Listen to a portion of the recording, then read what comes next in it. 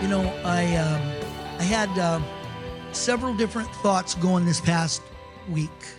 And, I'm just going to share a quick thought, but I'm going to preach something else. So here we go.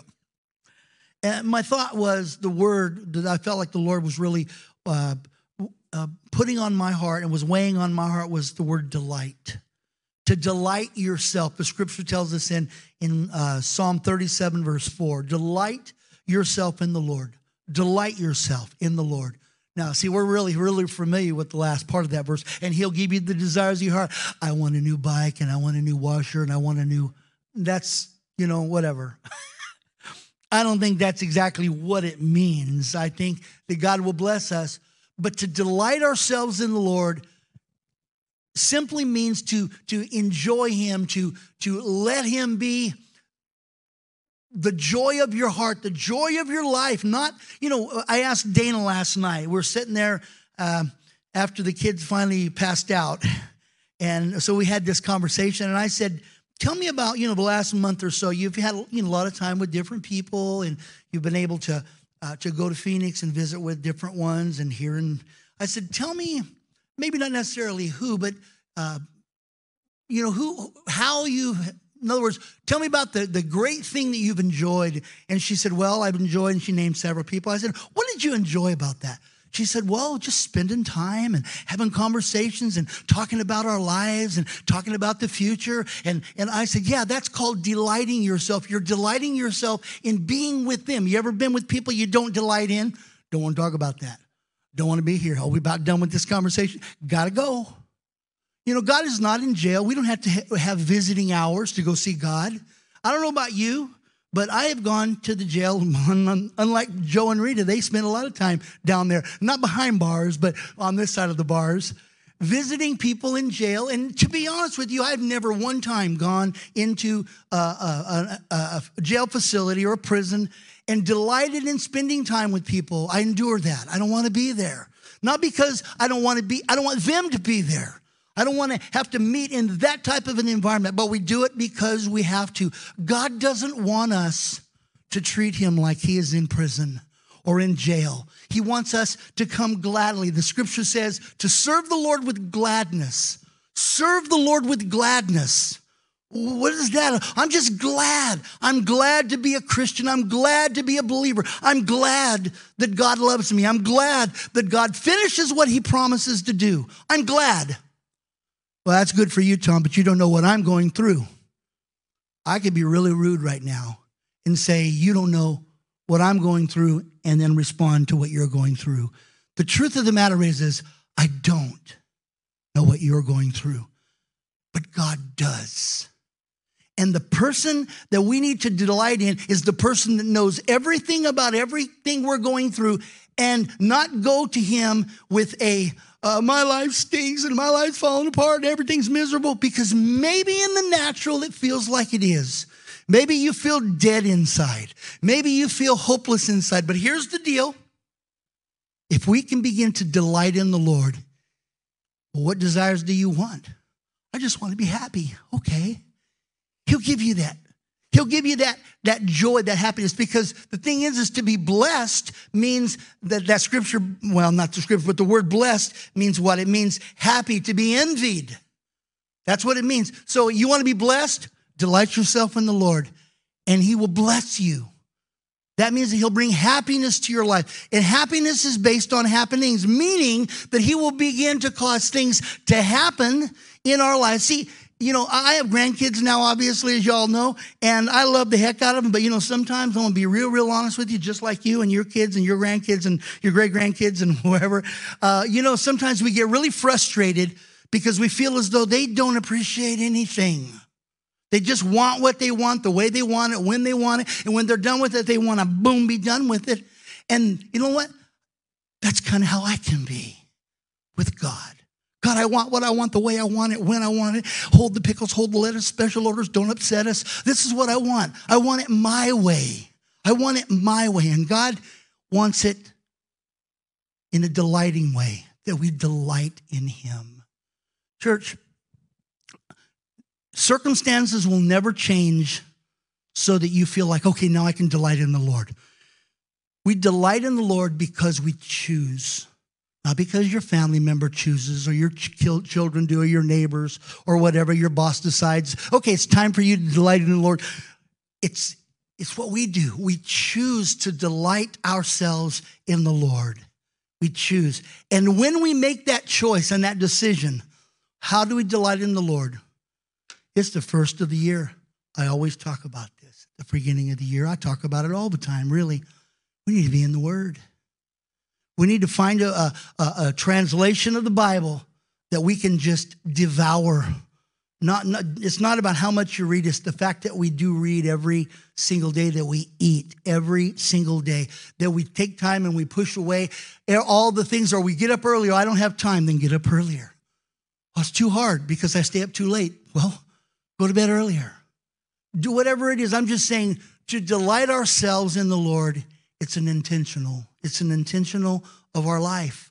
We have to intentionally make a decision. We intentionally do that. I will seek God. I will spend time with God. And sometimes, I was up here. This is kind of what happens for me lots of times. On Saturdays, I'm up here and I'm thinking, God, I've been thinking, I've been praying, I've been studying, I've been looking, God, you got to tell me something here. And he's telling me all kinds of things. But they're always about me and for me, and this is for you. And I'm thinking, no, I need to tell the church something that they need to hear. And the Lord tells me, tell them what I'm telling you. The Lord's telling me that this year is a year that I need to renew and refresh myself in delighting in Him. To delight in the Lord. Let's go ahead and finish the verse. And He will give you the desires of your heart. If we seek God rather than the desires of our heart, then you know something? God begins to change and tweak and adjust our hearts. And He begins to go through the closet of our life and say, you don't need this. And this is only tearing you up. This is destroying your peace. And let me remove this. And I'm not talking, this isn't people. These are attitudes and mindsets and weights, which takes me to the scripture that I really want to preach today, which is Hebrews chapter 12, 1-3. I think God wants us to unload. He wants to help us to unload. You can't delight. For Christmas, every year, I'll get something new, some new shirts or new whatever it is, like this sweater, and couldn't even find it. It was buried under all the other stuff in my closet. So what I did yesterday is I got in there and I started throwing stuff in bags and getting rid of it. And that's good stuff. There's better stuff. God wants us to unload. Let's look at this verse this morning. This is Hebrews chapter 12, verse 1-6. New Living Translation. I think I told you NIV, Garrett. New Living Translation. Hebrews 12, 1-6.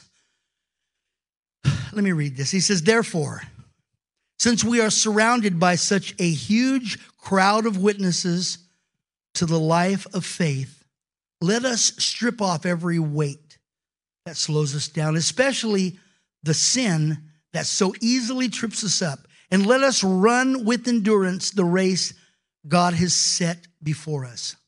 We do this by keeping our eyes on Jesus, the champion who initiates and perfects our faith. Because of the joy awaiting Him, He endured the cross, disregarding its shame.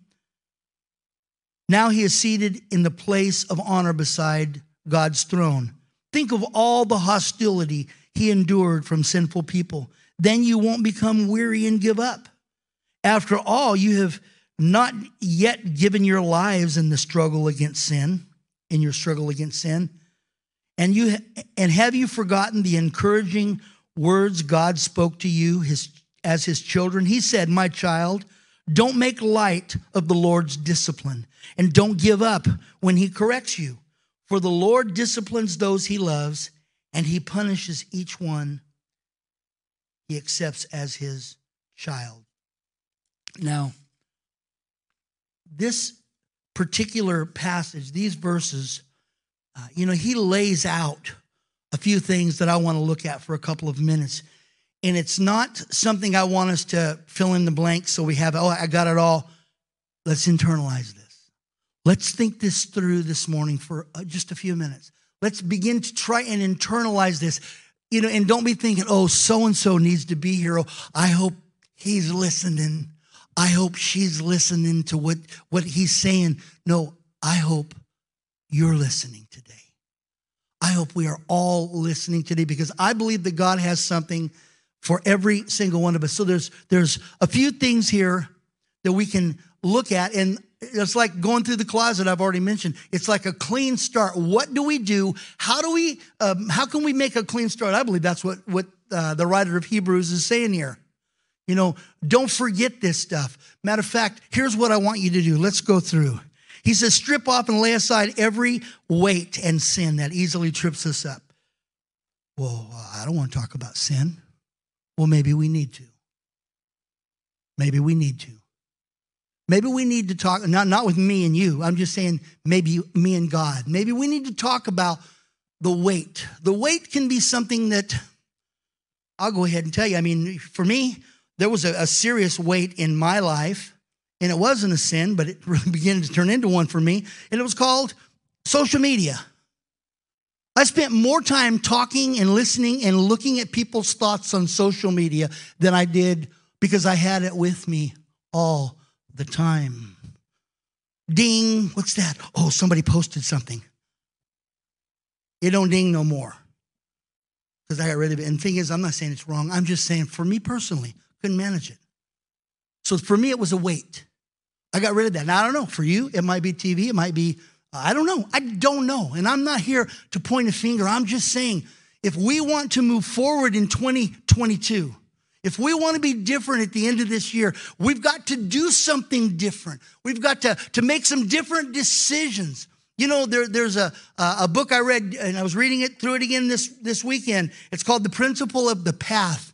There's a principle that, direction determines destination. If you are not where you want to be, if you're not headed in the right direction, here's the thing. You got to change direction. Because direction determines destination. If you want to end up there, if I come in here and I say, hey, church, I'm going to go to San Diego. I'm going to leave in this afternoon. I'm going to San Diego. So you know what I'm going to do? I'm going to hit the road. I'm going to be, as I get to Phoenix, I'm going to run by In-N-Out and grab me a burger. And then I'm going to go on. And then by the time I hit Albuquerque, whoo, boy, I tell you right now, I think I'm going to get me saying, you're going to go, what? Well, I'm going to San Diego. I told you. Well, what are you going through Phoenix and Albuquerque?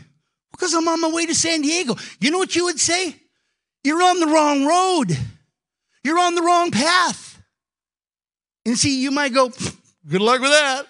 But you wouldn't do that. You'd say, what are you talking about? And so if we think about our life, if we think about where we're headed and the direction of the things that are going on in our life, and we're saying, I'm going in the wrong direction, how do I know I am? Because I'm not getting the right result. Because the destination and all the markers, the signposts of life are telling me the wrong thing. I'm seeing this deteriorate. I'm seeing this going the wrong way. I'm seeing the wrong things. Why? Because I'm going the wrong direction. Sometimes we've got to throw things overboard. Sometimes we've got to clean out the trunk.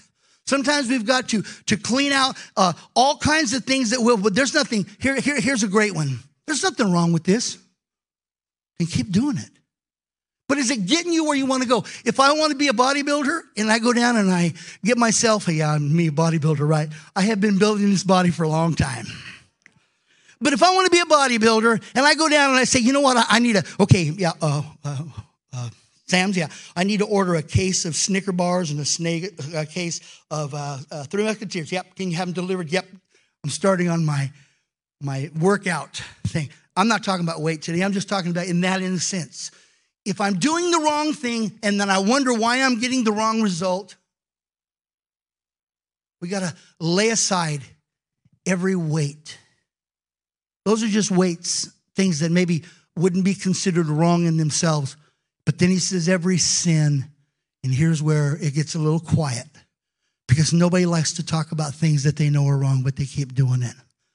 But here's the deal. God loves you no matter what. He loves you no matter what. He loves you with an undying love. He loves us he loves you. If you're watching online, he loves you with an undying love. God knows every detail about our life. But you know what he wants us to do? To let go. You've heard the story of how they trap monkeys in, I don't know, I've heard Indonesia, wherever. And what they do is they take a bottle with the little narrow neck and they drop a banana down on the bottom, and the monkey will come and he'll stick his hand down in there, get the banana, and he can't get it out because he's got a fist holding that banana, and they just come and throw a net over him. And people, the other monkeys over there in their monkey language are saying, let go of the banana, let go of the banana. But he doesn't want to let go of the banana because he likes bananas. Because if I can do it, I can get it out. Hold on, I think I can get it out. And then he's captured. What the scripture says is strip off and lay aside every weight and every sin that easily trips us up. Let us strip off every weight that slows us down, especially the sin that easily trips us up. And let us run with endurance the race that God has set before us. God has set a race before us. He has set a course in front of us. And, we might think, well, I don't know if I'm really called to the ministry. I'm not talking about the ministry. I'm talking about the purpose for why we were created was to please God, to serve God, to do what we do that brings honor to God. And so to lay aside every weight, every sin. It's impossible to run when we're hobbled. When we're hobbled. You can go to the Grand Canyon and you can look at the Grand Canyon, and I don't know how many times I've been there quite often, and it's like on the way I'm remembering, that's beautiful, it's awesome. You get there and you step out on the edge and you're thinking, it's just like your mouth. It's amazing. When we see God for who he is, there's nothing that he won't do for us. When we see in the natural, you look at the Grand Canyon and you're going, he made this? Maybe you don't think that, but you're thinking, oh no, this was made by that little river over billions and billions of years. You can talk to somebody else about that one. But the thing is when you see God for who he is, the immensity, you know what? It's easy to lay aside those little, foolish, debilitating things that slow us down. I'm too old to let go of this. Let go of it. It's too hard. I've been doing this too long. Let go of it. You want this year to be better? Let go of stuff that's slowing you and tripping you up. The second thing is he says, keep your eyes on Jesus. Verse 2, keep your eyes on Jesus. Jesus stayed on course by keeping his eyes on the prize. By keeping his eyes on the prize. Let me read that verse again. We do this by keeping our eyes on Jesus, the champion who initiates and perfects our faith. Because of the joy awaiting him, he endured the cross and disregarding its shame. And now he is seated in the place of honor beside God. Keeping your eyes on Jesus, looking beyond the cross. That's what Jesus did. If we can look beyond the discomfort, if we can look beyond the things if I do that, it's going to be hard. If I start this is what the word says, I tried that, it doesn't work. Oh, I've tried that, it's too hard. If you can disregard the discomfort and the whatever, if you can disregard all of that and say, God, I'm going to look at the prize. I'm going to please God. The end of this year is going to be better. God is going to bring into my life. And the thing is, it's not that you'll be a better church person. It's that you'll be the person that God created you to be. You will begin to become the person God created you to be. You ever felt like you had these leeches? I'm not talking about people.